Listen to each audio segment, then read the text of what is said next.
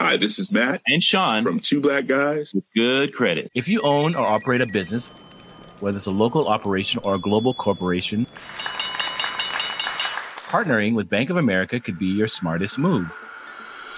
By teaming with Bank of America, you'll enjoy exclusive digital tools, award-winning insights, and business solutions so powerful you'll make every move matter. Position your business to capitalize on opportunity in a moment's notice. Visit bankofamerica.com/banking for business to learn more. What would you like the power to do? Bank of America, N.A., copyright 2024.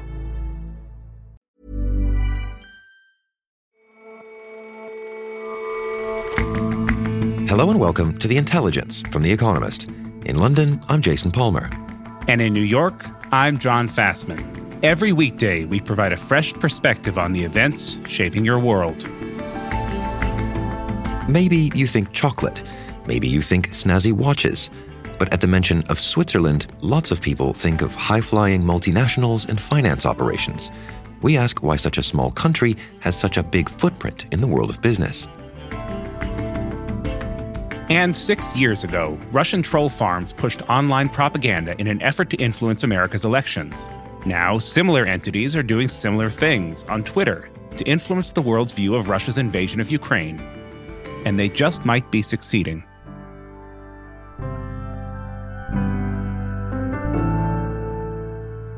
But first,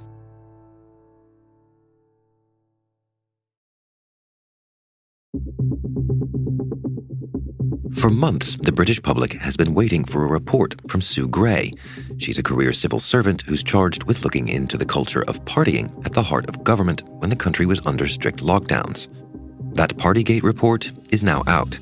It's damning stuff. Once again, Prime Minister Boris Johnson faced pressure to resign yesterday, and Keir Starmer, the leader of the opposition Labour Party, called on Mr. Johnson's fellow Conservatives to remove him.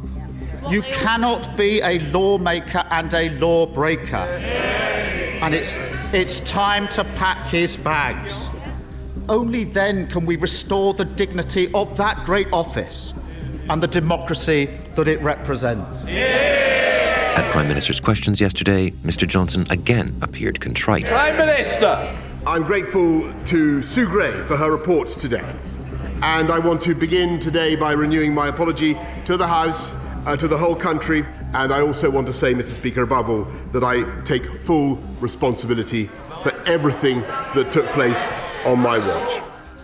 Yet, despite all the lurid detail, the strong words, the leaked photos of the revelry, the weeks and weeks of public outcry, Mr. Johnson doesn't look like he's going anywhere.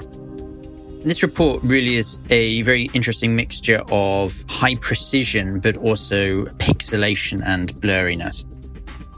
Matthew Holhouse is The Economist's British political correspondent.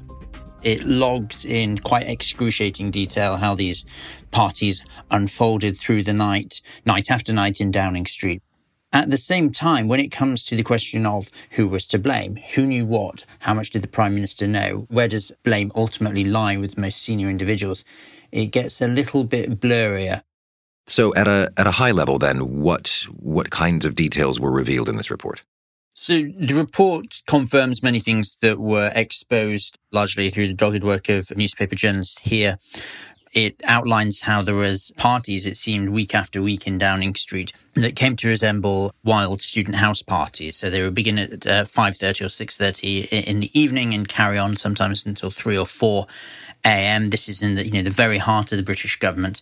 They featured pizza and Prosecco, karaoke machines, people drinking so much until they vomited, officials getting into fights, people climbing and breaking the Prime Minister's children's play equipment, people being rude to the security staff and the cleaners, people crowding into offices so tightly that they ended up setting off the panic alarm so the police attended.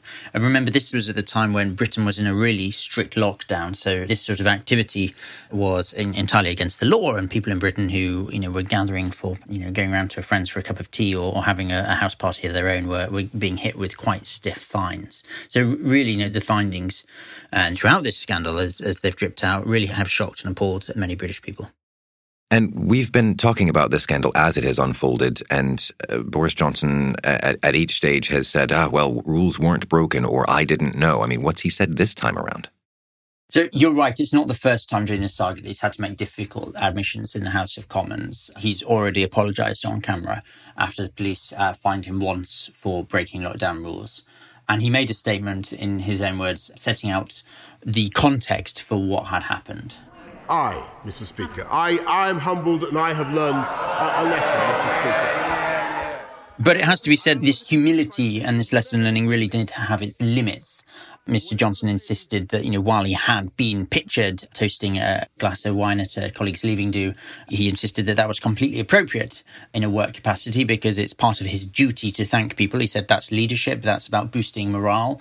That's a version of events which really tallies quite difficultly with many people who couldn't, see their friends or even say goodbye to their relatives at funerals. And he continued to insist that many of the more serious allegations, like the fact that these parties carried on late into the night, he insisted he was completely unaware of. And I have been as surprised and disappointed as anyone else in this House as the revelations have unfolded. And frankly, Mr. Speaker, I have been appalled by some of the behaviour, particularly... Now, why is he going to the extent of stressing that he knew so little about this? Well, the really crucial next stage of the saga is that he's being investigated by his colleagues in the House of Commons for whether he misled them. Under the ministerial code, it is a convention that anybody who knowingly misleads the House of Parliament, i.e. anybody who knowingly lies, has to resign. So he's making an effort to show that whatever misinformation or untruths he delivered to the House of Commons, they weren't intentional lies. It was simply that he was in the dark about events that were going on under his own roof. I'm happy to set on the record now that when I came to this House and said in all sincerity that the rules and guidance would be followed at all times, it was what I believed to be true. That's not a good defence for Prime Minister to be mounting, because he's effectively trying to claim that he was not even aware, let alone what was going across his government, but what was happening inside the building in which he lives. And when these allegations first started to seep out, there had been a lot of calls, certainly on the part of the opposition, for Mr. Johnson to resign. Now you're even hearing Conservative MPs suggesting he be removed. Do you think this changes the scene? Now you've brought up this notion of resignation. Is there any chance of it? It's not looking likely at the moment. We know that the Conservative Party is deeply unhappy. Every Conservative MP can see the state of their mailbag. They can see the polls. They know that this is hurting them quite badly. And yet the mechanism for removing a failing Conservative leader is quite simple. You just need 54 letters. That's 15% of the Parliamentary Conservative Party to write a letter of no confidence. That triggers a ballot. If half of those balloted say they don't have confidence in the Prime Minister, then he has to go. But that low threshold of 54 letters still hasn't been met. Repeatedly, Conservative MPs have said throughout this scandal, well, we'll wait for the police to report. We'll wait for Sue Gray to report. Repeatedly, they pass through these hurdles, and yet they do nothing. That's partly because some genuinely think he's the best campaigner they've got. Others just are terrified of a leadership contest. That really opens up a civil war within the party. Some of them are privately quite thrilled because, above all, they want to prevent another lockdown in Britain. And so the public anger at the rule breaking at the top of a government, they think basically poisons the well, and no government will ever dare mount a lockdown like this again. So they're quite happy to see a weak and biddable Prime Minister remain in office. And you mentioned that ministers are receiving lots of mail about this. Voters don't like the look of this at all and haven't from the start. What effect do you think that's going to have when it comes to the next election? So the upshot of Partygate is it really has damaged Boris Johnson's personal reputation and, by extension, the Conservative Party's electability very badly. YouGov think nearly 60% of Britons think he should resign.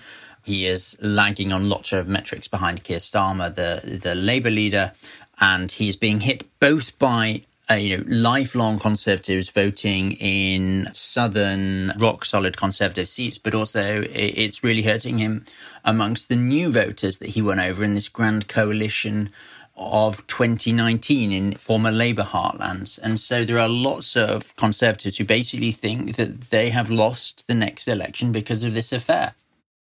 And more broadly, though, what effect do you think all this has had on British politics?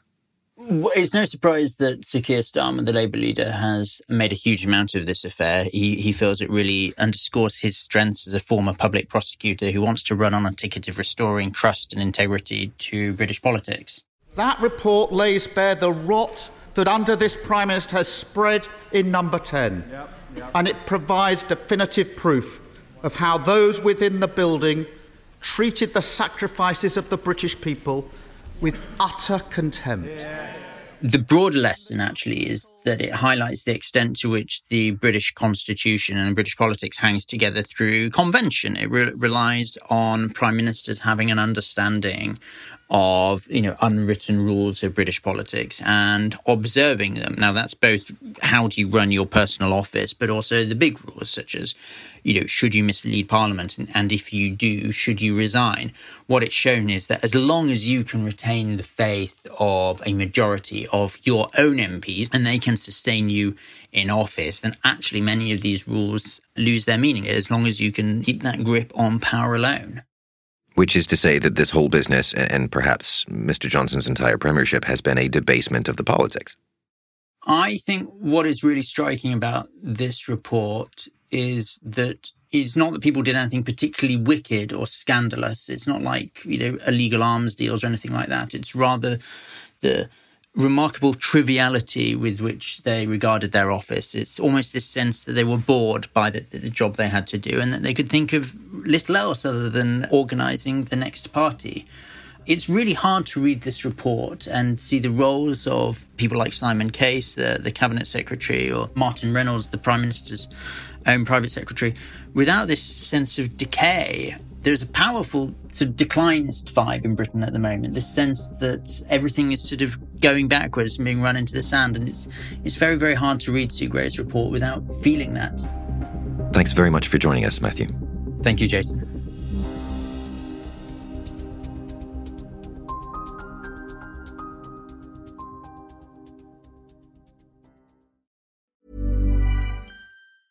Hi, this is Janice Torres from Yo Quiero Dinero. If you own or operate a business, whether it's a local operation or a global corporation, partnering with Bank of America could be your smartest move.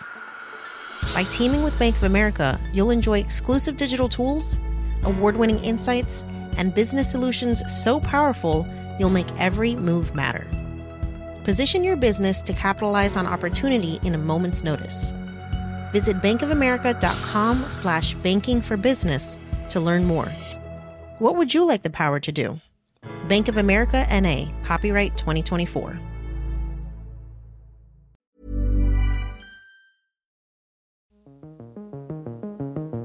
Business bigwigs, political leaders, global movers and shakers of all types are gathered in the Swiss mountain village of Davos this week. The place has become a byword for the annual jamboree that happens there, at least in non-pandemic years, the World Economic Forum. This year, the pandemic and the war in Ukraine are top of the Davos agenda. This war is really a turning point of history, and it will reshape our political and our economic landscape in the coming years. But why does a meeting of the world's most influential figures happen in Switzerland? Because it's small but mighty. Although it's a small landlocked country with scant natural resources, Switzerland, like Davos, punches above its weight in prosperity and influence in business. Wendelin von Bredow is senior Germany correspondent for The Economist. Switzerland has just 9 million inhabitants, but it's home to 13 of the top 100 European companies by market capitalization and 12 of the top 500 companies worldwide by that same measure. So relative to Swiss GDP, the country has the highest density of Fortune 500 companies in the world. So what are some of the big Swiss companies here? Switzerland has produced renowned companies in banking. This is Credit Suisse Today, one of the world's leading banks. Its history of insurance and pharmaceuticals. We are a global healthcare pioneer, advancing science for humanity. This is Roche. You've certainly heard of Nestlé, the food company. Then, of course, watchmaking. We have Richemont, Patek Philippe, Rolex, and Swatch more recently.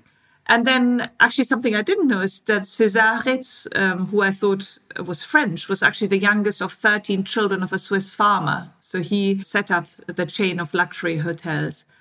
And last but certainly not least, there's chocolate. There's Lindt & Sprüngli and Barry Caillebotte, the biggest maker of industrial chocolate in the world.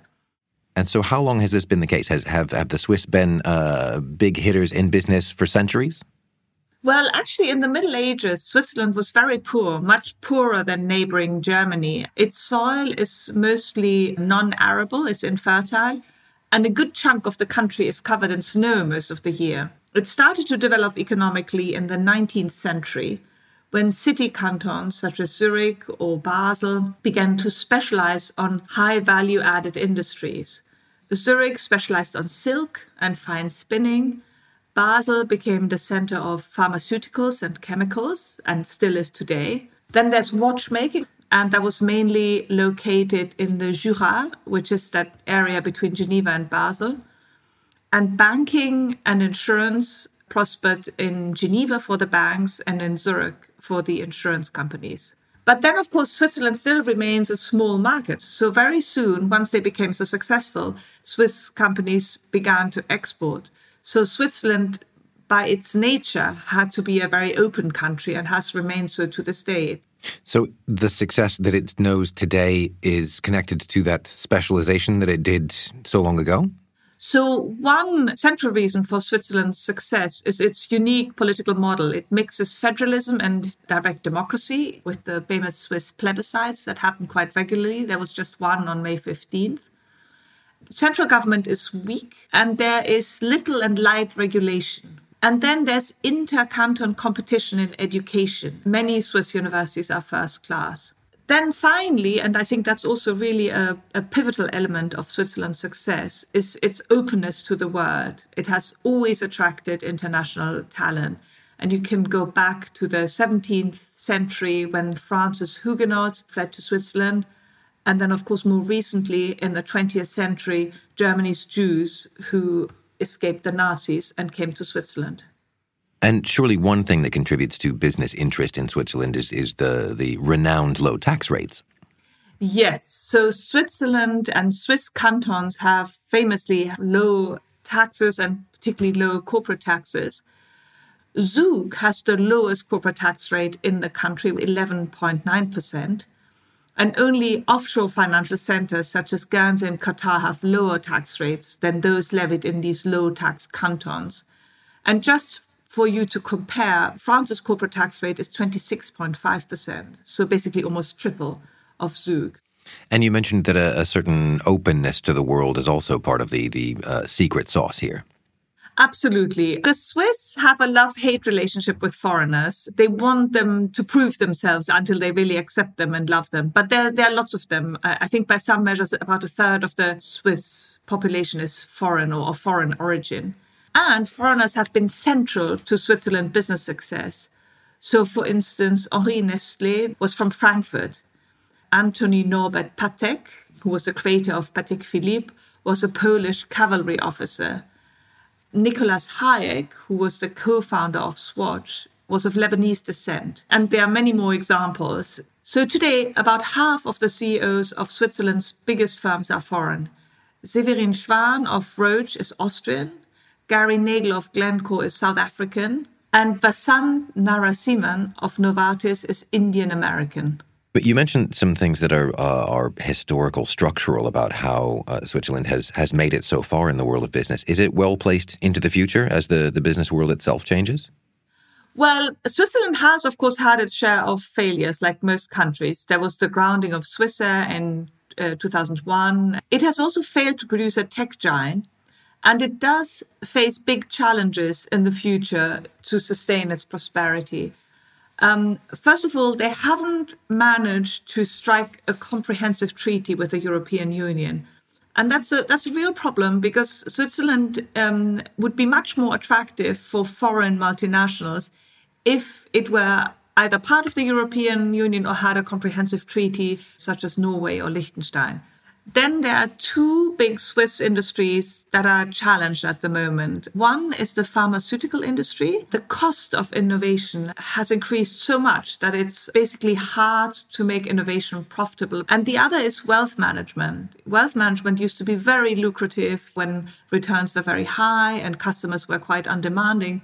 But now customers are much more well informed and more demanding, and returns are lower. And there's an international push for transparency. I'm still very optimistic on Switzerland. I think they will still continue to punch above their weight for quite a while. But they have to be aware, you can never be complacent. But that's, I think, the case with people or countries that are successful in general. Wendelin, thank you very much for joining us. Always a pleasure, Jason.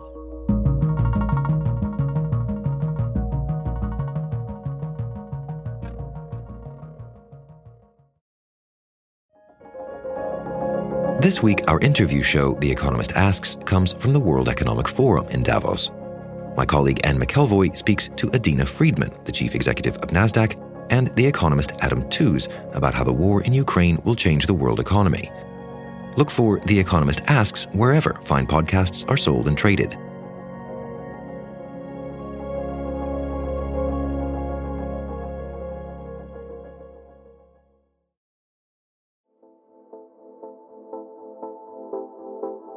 The Kremlin's propaganda machine is working hard to shape Russians' view of the war in Ukraine.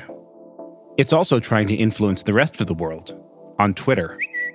An army of suspicious accounts is pumping out pro-Russian propaganda, and it may be working, just not in the West. A big factor in the war in Ukraine is whether or not countries abide by Western sanctions on Russia. Sondre Solstad is The Economist's senior data journalist. Russia has been active online, sending pro-Putin and pro-invasion content to try to win the hearts and minds of people outside the country. And to Western ears, a lot of this content seems pretty absurd. So it paints Ukraine's leaders as Nazis and goes into all sorts of detail about events that, quite frankly, never happened. But just as Ukraine's military strength surprised the Kremlin, the effectiveness of Russian propaganda might also be underestimated. And how did you go about measuring the effectiveness of Russian propaganda? So I decided to focus on a very strange event, which was the global trending on Twitter of the hashtag #IStandWithPutin. So what I did was I obtained the accounts of 7,756 people who had shared that hashtag at least 5 times, or the similar hashtag #IStandWithRussia, sometime in the war's first 12 days. And what I did was I tried to look at what these accounts posted and whether they were real people or not. And what did you find? What kinds of places are being targeted and what sorts of tactics are being used? So the first thing we did was to look at the content that these accounts shared, independent of it being about Russia or not. And what you saw was that some clusters of accounts emerged. Most of the accounts were from places outside of Europe or North America, a huge cluster in India and South Asia, but also in Africa. Now, what these accounts tended to share were content emphasizing things like anti-colonial solidarity in South Africa and stuff about NATO generally in Africa. Whereas in South Asia, a lot of it was focused on Russia's diplomatic relations with India and Russian support for India, stretching back all the way through the Cold War. So they would post messages like, why didn't NATO listen to warnings? Why didn't they have dialogue with Russia when Putin proposed solutions? Suggesting that this was some sort of incited war by the Ukrainians. And do we know, or do we at least think, that these messages are the work of the Kremlin? So looking at the data that we had at that time alone, this is not a question you could really answer. So a lot of people are opposed to Russia or are in favor of Russia's policies for, non-nefarious reasons, though the information they have access to is probably pretty bad considering what Russia is doing. So what we tried to do was to figure out who were actually supporting Russia and who were paid to do so or were bots. And so I collected 3.7 million tweets by these accounts and the accounts that follow them. And then I translated all of these into English using Google Translate. I then manually read 2,211 of these posts and classified them as either supporting Russia, supporting Ukraine, or being neutral.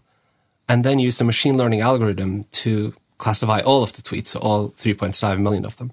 And then we tried to use that data, so sort of the share of tweets that were pro-Kremlin, to figure out which users were natural and which were decidedly not. And what did you find?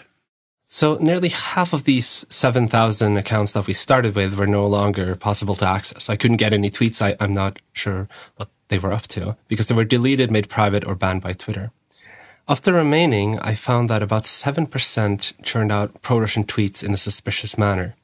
Now, what I mean by that is that in the first few days of the war, and in the time before that, they didn't post anything about Russia at all. Nothing pro-Russian. A lot of them just posted stuff about cricket. And then suddenly, on March 2nd or March 1st, over more than half of their tweets were pro-Russia content. And a lot of these messages were identical. So they were not retweets. They were just the same message, the same picture, in the same order, posted by a lot of different accounts. So this is very, very suspicious.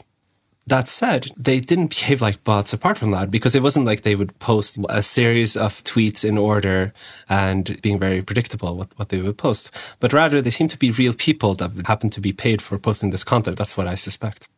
So if that's true, if this is an organized campaign that's paying people to post, is it working?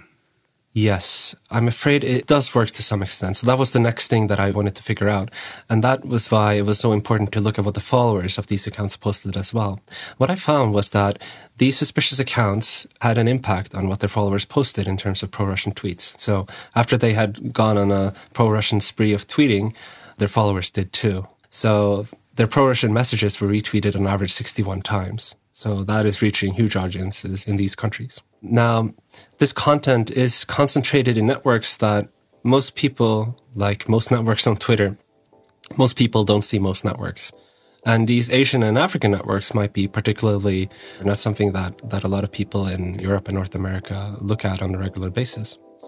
And so it might be effective and it might be more widespread than most people think. All right, Sondre, thanks so much for joining us today.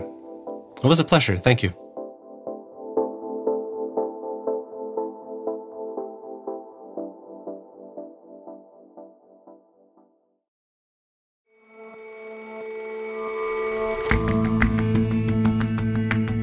That's all for this episode of The Intelligence. Let us know what you think of the show. You can get in touch at podcasts@economist.com. And you can subscribe to The Economist at economist.com/intelligence offer. The link is in the show notes. We'll see you back here tomorrow.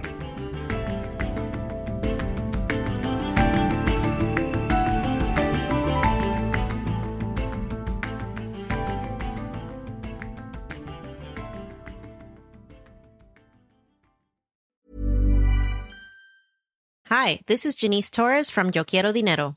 From a local business to a global corporation, partnering with Bank of America gives your operation access to exclusive digital tools, award-winning insights, and business solutions so powerful you'll make every move matter. Visit bankofamerica.com/banking for business to learn more. What would you like the power to do? Bank of America, N.A., copyright 2024.